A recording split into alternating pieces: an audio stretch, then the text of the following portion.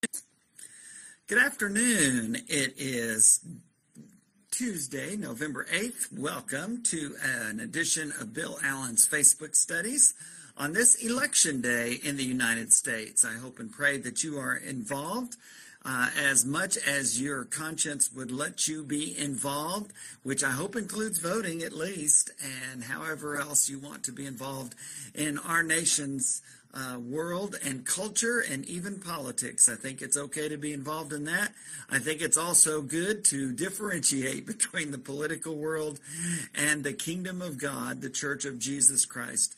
We maintain that it is right for us to live for Jesus every single day, and whatever opportunities he gives us to have an influence and an impact on our world, then let's do that.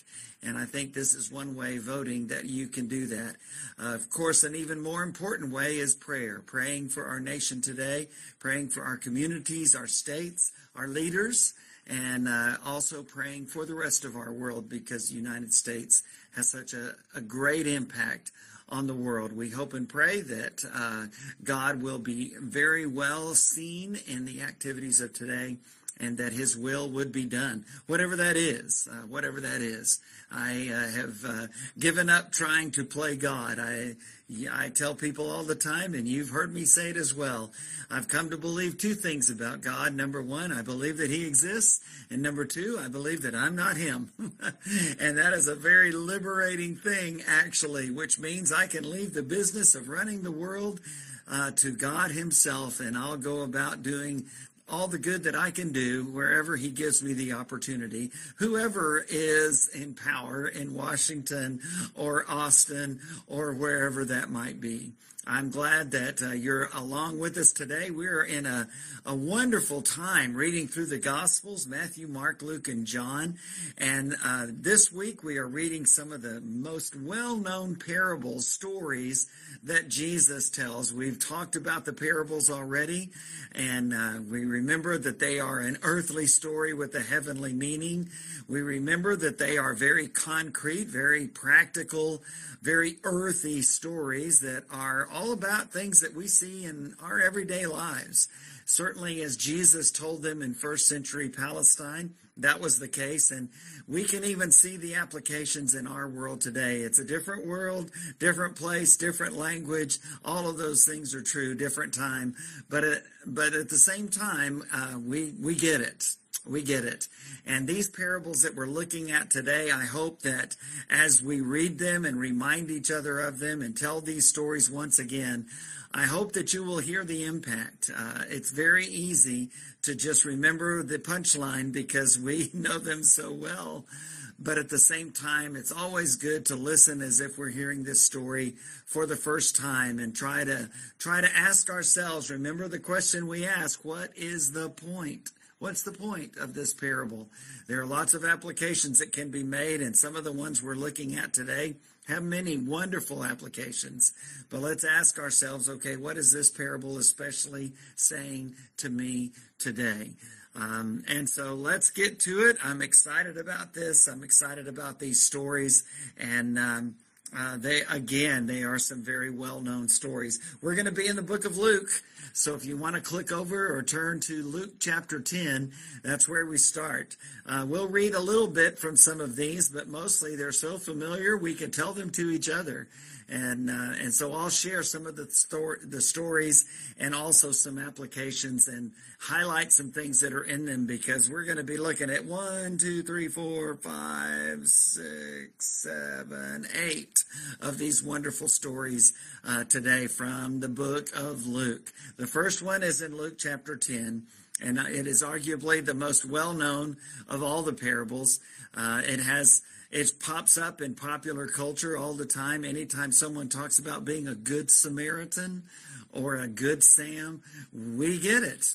And whether you've ever read the Bible or not, you understand what that good Samaritan is. It's someone that stops and actually helps someone. And that all goes back to this story that Jesus told almost 2,000 years ago. And it's recorded in Luke chapter 10. And I think one of the things that we've talked about these parables and looking for hints in the context as to what the application might be, what Jesus' purpose is in telling this story. And Luke 10, unlike the parable of the sower and the soils and the weeds and the wheat, we don't get a specific explanation. But when we look at how Jesus begins, how Luke records the beginning of this, and also how Jesus concludes it and makes the application, I think we find it exactly everything that we need to understand it and to be challenged by it. And so let's take a look at these verses first of all, starting in verse 25 of Luke 10. We read this story in the other Gospels as well, Matthew and Mark, but Luke puts it in a different context. Matthew and Mark talk about it from the perspective of Jesus being questioned, and this one does too, but then they end it. Luke 10 verse 25 starts out with a man coming to Jesus and asking him, what is the greatest commandment in the law? What must I do to inherit eternal life? And so Jesus asks him, well, what do you think it is? Matthew and Mark talk about that question being posed to him by those who are trying to trap him. What's the greatest commandment in the law? Here we have a man who is an expert in the law coming to Jesus and asking the question, what do I have to do to inherit eternal life? And we know that he's trying to justify himself. Luke tells us that later. But Jesus turns it over back to him. God has got a great history that goes all the way back to the Garden of Eden of asking questions of us. And so he does that here as well. Jesus says, well, how do you read it? What do you think? And the man says, well, love the Lord your God with all your heart, soul, strength, and mind, and love your neighbor as yourself. And amazingly, those are exactly the two that Jesus responds with when he's asked, what's the greatest commandment in the law? And so Jesus tells him in verse 28, well, that's right. Ding, ding, ding, ding, ding. That is the correct answer. Do those things and you'll live. It's a great summary of the commands of God. To love God with everything you are and have, and to love your neighbor as yourself. If you do those two things in a true and faithful way, then you're going to fulfill all those other commandments as well. You're going to be obedient to God and his word, and you're going to try to help and serve others as well. And so Jesus says, do this and you live. But as Luke records in verse 29, he wanted to justify himself. And so he asked Jesus a follow-up question, who is my neighbor? Jesus had said, love your neighbor as yourself. And so he asked the question, well, who is my neighbor? And really, you know what he's asking, don't you? He's asking, well, who do I have to love? He's the kind that wants to get through on just the minimum. Just tell me what I have to do, and I'll do that and no more. Who do I have to love? Who is my neighbor? Well, Jesus tells the story of the Good Samaritan in response, which is not an answer to the man's question, but it is an answer to a very much more important question. And you know the story. A man was traveling between Jerusalem and Jericho. They were known at that time that was known to be a very dangerous road. We're familiar with places that you kind of want to stay away from because they have a great reputation of being dangerous spots. And that was one of them. And so sure enough, the man fell among thieves. They came and they beat him and they stole his money and his everything that he had and left him there to die. And as Jesus goes along, he says a priest happened to be going by, and he passed by on the other side of the street. In the same way, a Levite came by, two leaders of the Jews came by and passed by on the other side as well. And then came the Samaritan. Now, to get the impact of this, we have to remember the priests and the Levite were some of the most respected people among the Jews. And the Samaritans were outcasts. We've talked about them before. Their history goes back to the time when the Assyrians conquered the northern kingdom of Israel, carried them off into captivity, brought other people in, and then brought people back that were Jews so that they could intermarry with the group that was there, the pagans that were there, to appease the gods of the land, as the Assyrians thought. And that was where we find the Samaritans getting their big start. And so from that time on, there was a lot of animosity between the Jews that were Orthodox Jews who could trace their lineage all the way back to Abraham.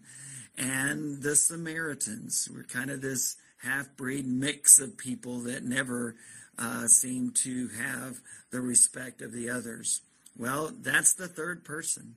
And the Samaritan stops and helps. He bandages him up. He gives him medical aid. He puts him on his own donkey, takes him to an inn. He tells the man, look, take care of this guy, and here's some money. And when I get back, if there's more owed, I'll pay it. Just take care of him. And so then Jesus asked the question after telling that surprising story. He asked him in verse 36, which of these three do you think was a neighbor to the man who fell into the hands of robbers? The expert in the law replied, the one who had mercy on him. Couldn't even bring himself to say the Samaritan. Just the one who helped him, the one who did the right thing, the one who did good. And Jesus tells him, okay, now you go and do the same. And again, we don't get the impact of that because we are familiar with Samaritans. They don't mean the negative things to us that they did to the people in Jesus' day, including this man who was trying to justify himself. And so what Jesus is clearly saying to us today is to go and do likewise as well. Not be like the priest and the Levite, the religious leaders. Not be one who passes by on the other side, but one who stops and helps. Granted, in our day and time, you also have to acknowledge that there is further danger there. And is it a risk worth taking? That's the question. But Jesus says, as much as you can, take that risk. That person is worth it. They're created in the image of God just like you are. Stop and help. And it may not even, a lot of times I think of this story in the context of driving and seeing somebody needing help, and that's a good application, but it goes far further than that. People that you know that are ill, or people that are discouraged, or that you haven't seen in a while, or maybe that have stopped attending church, or maybe that are going through a loss of a loved one, or a job, or health concerns, whatever it might be. Stop and help. Stop your life and help them. If you're thinking of somebody like right now, it's very likely that the Holy Spirit put that name in your head. And he did it for a reason, so that you would be a good Samaritan. Go and do the same, Jesus tells us today. Well, we go from Luke chapter 10 to Luke chapter 15, and if you're familiar with Scripture, you know that there are three great parables in Luke 15, all related, and one of them especially, along with the Good Samaritan, one of the most well-known of all, the parable, we call it the parable of the prodigal son. But it starts really in the first couple of verses of Luke 15, and again, it's don't bypass those verses too quickly, because they give us a hint as to what the application and what the purpose is that Jesus has in sharing these parables that follow, including the parable of the prodigal son. Luke 15, verses 1 and 2. Now the tax collectors and sinners were all gathering around to hear Jesus, but the Pharisees and the teachers of the law, the scribes, muttered, "This man welcomes sinners and eats with them." So that's what Jesus is going to comment on in these three stories, the parable of the lost sheep, the lost coin, and the lost sons plural. The lost sheep is, again, a very famous story of Jesus, and he tells the story of the man who had 100 sheep, and one of them wanders off, and he leaves the 99, and he goes and finds that one lost sheep because it has value. And when he finds him, he puts it over his shoulders and he brings it back, and then he rejoices because that one sheep that had been lost was now found. Similarly, the next story, the parable of the lost coin, a woman has lost a coin, and when she loses her coin, she does what we do, right? She cleans house. She looks through every nook and cranny, every drawer, every whatever she could find, under every rock, everything that she has in her house, she turns upside down so that she can try to find that coin. And when she does, she is so thankful and she is so happy and rejoicing. And she calls all of her friends and says, "Rejoice with me, because what I found my coin. I'd lost it, and now I had found it. I found it." And in both of these stories, Jesus makes an application, and he says, in the same way, the angels of heaven are rejoicing when even one sinner comes back to the Father. More so than 99 faithful ones in that first story, because God loves all of us, loves us all the same. But at the same time, when someone has been away from him and he comes back, or she comes back, it's a great time of rejoicing, and rightly so. And we see that contrast, especially in the third story, the great parable of the prodigal son. And I think we could call it the parable of the prodigal sons. I think more accurately, we could call it the parable of the loving father, because he's the real hero in the story. But you know the story. A man has two sons. One of them comes to him, the younger of the two, comes to him and says, "Hey, I'd like to have my inheritance. I know you're very healthy, Dad, and you're not going anywhere, but I don't want to wait. I want it now." And the father gives it to him. And after a while, the son takes that money, takes his stuff, and runs out. He leaves. And Jesus in the story tells us that he goes, as the old translation says, to a far country. He goes far away from Dad, as far away as he can, enjoying that independence, enjoying that wealth, enjoying being a free man, charting his own course, and sure enough, the money runs out. And just like that great Eric Clapton song says, nobody knows you when you're down and out. Well, this man, all of his friends leave him. They all leave him. And he has to take a job doing something that is detestable to Jews, working for a farmer in his pig pen. And he was so hungry that he would have been glad to have the pig food. And in the middle of that pig pen, at the bottom, he finally comes to himself. Again, the old translation. He wakes up and he says, this isn't right. There are people in my father's house, slaves at my father's house, who are doing far better than I am. I'm gonna go home. He decides he's gonna go home, and he says, "I'm gonna go home with my hat in my hand. I'm gonna go home and tell my dad, look, I did wrong. I'm not worthy to be called your son. Just let me be one of your slaves. Let me be one of your servants, and I'll be happy."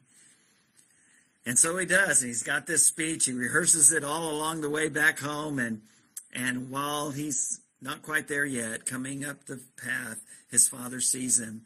And many have made the application. The father was watching for him, and I think that's true. The father was longing for his son to return home. We know that because of how he responded. He runs out to meet him. I've heard preachers preach sermons entitled something like, "I Saw God Run." And it's that point, God running to that sinner that's coming home, God running to meet you. If you've been away from him and you decide to take a turn, that's called repentance, and get back on the path towards God. He'll run to meet you, I guarantee it. I promise you, he will run to meet you.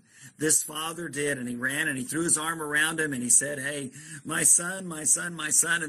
And the son began his little speech. "Father, I've sinned against heaven and in your sight. I'm not worthy to be called your son anymore." And the father interrupts him and tells his servants, "Go get a ring and put it on his finger, shoes for his feet, and the best robe and put around him, and get that fattened calf that we've been saving for a special occasion. There's nothing more special than today. Kill it and let's have a great big feast and party, because my son was lost and he's now found. My son is home. My son is home." Well, all of that's wonderful. And how wonderful it would be if the story ended there, but that's really not Jesus' point. Because remember when we started out talking about those religious leaders of the Jews who were kind of a little bit arrogant about how Jesus was palling around and talking to and accepting sinners and tax collectors and others who were considered outcasts. The Jewish leaders thought they were better than the others, and they looked at them as sinners as if they weren't. And Jesus, he didn't justify their actions. In fact, we find several times in Scripture where Jesus told them to do what's right and to leave their life of sin, as he told that woman in John 8 caught in the very act of adultery. But in this case, Jesus tells a story to these religious leaders of the Jews. And it's the older son that helps us to identify his message. The older son had been working in the field, hadn't gone away to the far country, hadn't asked for an early inheritance. Oh no, he stayed there, took care of Dad, took care of the place, out working hard all day, and he comes home. And when he comes home, he hears the music, he sees something going on, and he asks somebody, what is it? And the man says, well, your younger brother has returned, and your father has killed a fattened calf and has thrown this big party for him. Well, the older son was arrogant and resentful, and he wouldn't even go in the house. I could see him sitting out on the porch like this, tapping his foot, just very mad, very mad. And the father hears that he's out there, and he goes out there to meet him, and he says, why don't you come in? And the son says, look, I've given you everything. I've worked hard for you all my life. I haven't squandered my inheritance away, asked for it early, and then wasted it in sinful living like your younger son has that you're now celebrating. And the father says, look, everything I have is yours. If you wanted to throw a party for you and your friends, just do it. Just say the word. At any moment, everything I have is yours. But he says it's right for us to celebrate today. It's right for us to rejoice because your brother who is lost has been found. He was dead and now he's alive. He's come home.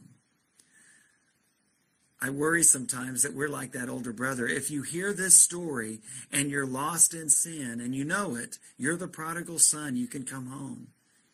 But if you hear this story and you're living your life faithfully every day, involved in church, trying to do what's right, then you better ask yourself, okay, eek, am I that older brother? Am I that one who's a little bit resentful for those who don't do as much as I do, don't work as hard as I do, aren't as faithful as I am, don't sacrifice as much as I do, and yet they receive the same blessing from God that I will receive? We should rejoice. We should rejoice and be thankful, just like this loving Father is. What a great, great chapter, Luke chapter 15. We turn to Luke chapter 16, and we first of all read this very confusing and challenging story of this shrewd manager. He wasn't being very honest, apparently, and he wasn't doing his job well, and his master told him, okay, clean out your desk. You're out of here. But instead of having security walk him out, he gives him the opportunity to go to those people who he had accounts with and he was responsible for. And he has them cut their bills in half or at least cut it back and tell them, okay, we'll call it even right here. We'll call it even right here. And he's commended by the manager that fired him. And Jesus makes that application, and I'm glad he does because I don't like this parable either.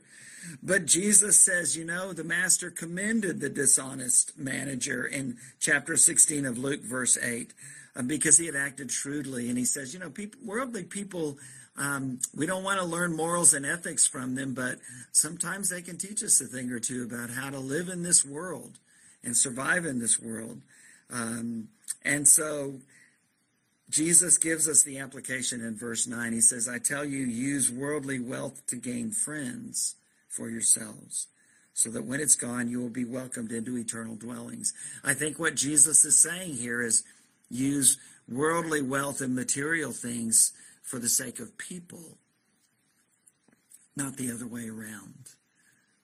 It seems like sometimes we're tempted to do it the other way around and to use our friends or to use other people to get worldly wealth and material things. And Jesus says that's backwards.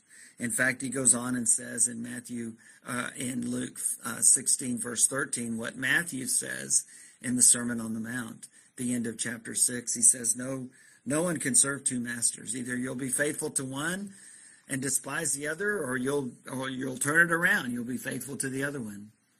Jesus says you cannot serve both God and money. You can't serve both God and anything else. The first of the 10 commandments, you shall have no other gods before me. The first and greatest commandment, according to Jesus, love the Lord your God with all your heart, soul, strength, and mind. We're called upon to use things to gain people and not the other way around. Chapter 16 continues, and we have another very famous parable. Perhaps you've heard of it, maybe not as much as the others. But starting in verse 19, Jesus tells the story, still on that theme of material things. He tells the story of the rich man and Lazarus. And he talks about this rich man who had it all. He had it all. And even when he was at his banquet table, he wouldn't try to help others. This poor man by the name of Lazarus was a beggar. And he would gladly sit under the man's table and just take the scraps.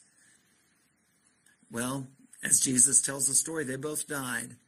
And they both died, and they both go to what the world of the dead, of the grave, the world of Hades, Hades is. Not exactly the same as hell in Scripture, but more of a place where it's kind of a waiting place.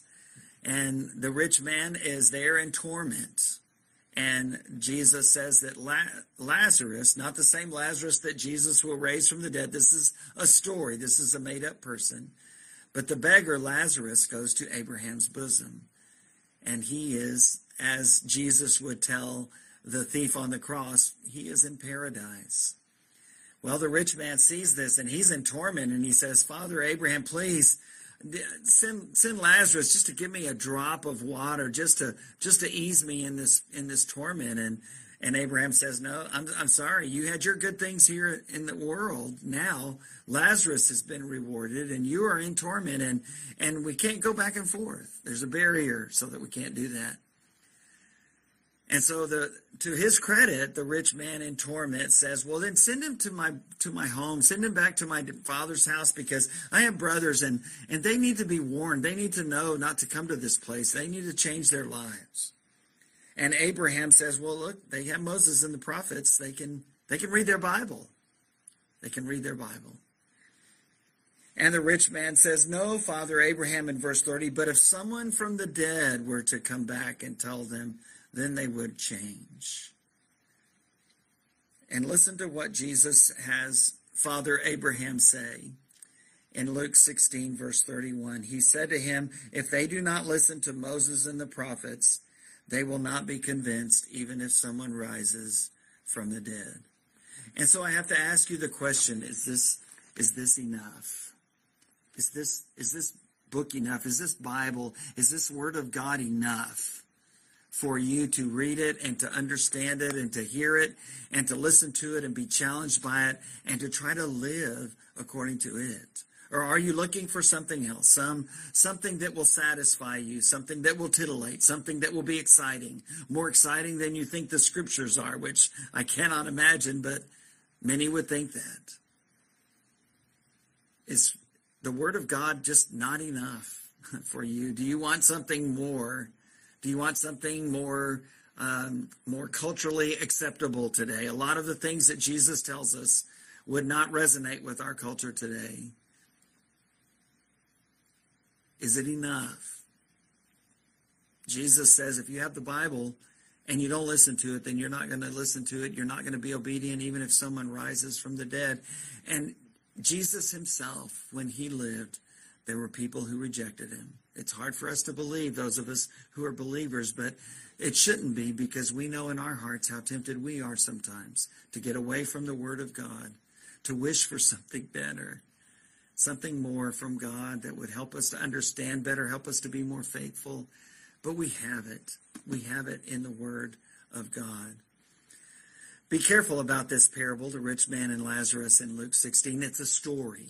It's a story. I've seen preachers have nearly a whole room full of walls with charts going everywhere about what happens when you die. The Bible really doesn't tell us specifically what happens when we die. This is just a story. It's a parable. I don't think that Jesus is trying to deceive us at all. But remember, it's a made-up story with a point. And the point is, share your blessings with others. Because you don't want to go to torment. You want to go to Abraham's bosom and be there with the faithful. And so let's watch out for that. Well, let's keep going, shall we? We've got a couple of more parables in Luke chapter 18. In Luke chapter 18 is the first one starts out with another one that we find a little bit distressing, the parable of the persistent widow. There's an unjust judge who doesn't care about God, doesn't care about what's right and wrong in dealing with people. Good thing we don't have politicians like that today, huh? It is voting day. It is election day. So another little reminder to be prayerful today. But this is a judge who has responsibility and authority and can help people, but doesn't really care about helping them unless it helps him. And so there's a widow that's been wronged, and she has nothing, and what she has been taken away from her unjustly. And she goes to this judge asking for justice. and he refuses to hear her. And she goes to him again and again and again and again. And finally he says, look, even though I don't fear God or care about what's right and wrong with people, I'm going to give this woman what she wants so she'll quit pestering me. Well, that's not a good view of God, is it? And so we have to be careful. Again, when you read the parables, don't go everywhere applying them. Listen for the point and then judge them, the rest of it, according to the rest of the teaching of Scripture. Scripture tells us that God is a loving God, a merciful God, a holy God, a just God. He's not going to be like this man. But what is Jesus' point? Well, Jesus tells us in verse 6, listen to what the unjust judge says. And will not God bring about justice for his chosen ones who cry out to him day and night? That's what he's telling us to do. Keep crying out to God day and night. Even if you don't hear results, even if you wonder sometimes, is he even hearing me? He's certainly not acting on it if he is. Keep praying. Keep praying. Be persistent in prayer, just like this widow was in the story that Jesus told. Because God is the loving Father. He will act, and he will deliver, and he will bless you. Well, one last parable is this parable that we find starting in verse 18 of Luke 18. It's the parable of the Pharisee and the tax collector. It starts out actually in verse 9. And again, it introduces itself. Verse 9 tells us a hint about how to apply the story that Jesus is going to tell us. In Luke 18, verse 9, to some who were confident of their own righteousness and looked down on everyone else, Jesus told this parable. Yikes! I don't know about you, but I think Jesus is telling this one to me. He's telling this one to those of us who have sought to follow God, who have sacrificed, who have sought to live faithfully, who have taken the Bible seriously, who have gone to church and been active in church, sought to help people even when it cost us. And the way Satan tempts us is to try to dangle that in front of us and say, see there are some people out there that aren't nearly as righteous as you are. They don't do nearly as much as you do. They're not nearly as faithful as you are. They haven't sacrificed nearly as much. Jesus tells this parable to us. And so he says, 2 men went to pray. One was a Pharisee, a man who was well respected, very faithful, well known in the law. He knew it all. And he goes in there and he prays this prayer about himself. Some versions he prays to himself, and he might as well have. And he says, Lord, I'm thankful that I'm not like these scum around here. I give, I'm active, I serve. I'm not like even this tax collector over here. Thank you, God. I'm sure you're appreciative of how wonderful I am. That's kind of the way he prayed. Do we pray that way sometimes? If we don't say it out loud, do we think it? Do we feel it? Especially when we look at others who are struggling. The other man that went to pray was that tax collector, that publican, that sinner. And he wouldn't even look up to heaven. In fact, he just beat his breast and he said, God, forgive me, a sinner. And that's all he could bring himself to say. Jesus applies it in verse 14 of Luke 18. I tell you that this man, rather than the other, went home justified before God. For all those who exalt themselves will be humbled, and those who humble themselves will be exalted. I hope you've benefited from this quick look again through some of the most well-known parables that Jesus tells. But what great reminders they are to us. That we can always come home like that younger son did. We can rejoice at the blessings that God gives because of his mercy to others, not just to ourselves. We can be thankful that we have blessings and be thankful enough that we are actually willing to share them with others who are in need and not be like that rich man who ended up in torment. We can try to do the best we can with what we have to help others rather than use people to try to get more. We can keep praying no matter what. We can keep praying no matter what. We can humbly go to God in prayer, recognizing our own sinfulness And we can be like that Good Samaritan and love our neighbors with an active, helping love. Love our neighbors as ourselves. Thursday, we get to talk about the wonderful story from John 11 of Jesus raising his good friend Lazarus. It's one of only 3 accounts in Scripture, in the Gospels, of Jesus raising someone from the dead. Do you remember the other 2? We'll talk about them on Thursday. May God bless you. May God bless our great nation. May God bless his world and use us to help and to bless. I'll see you Thursday.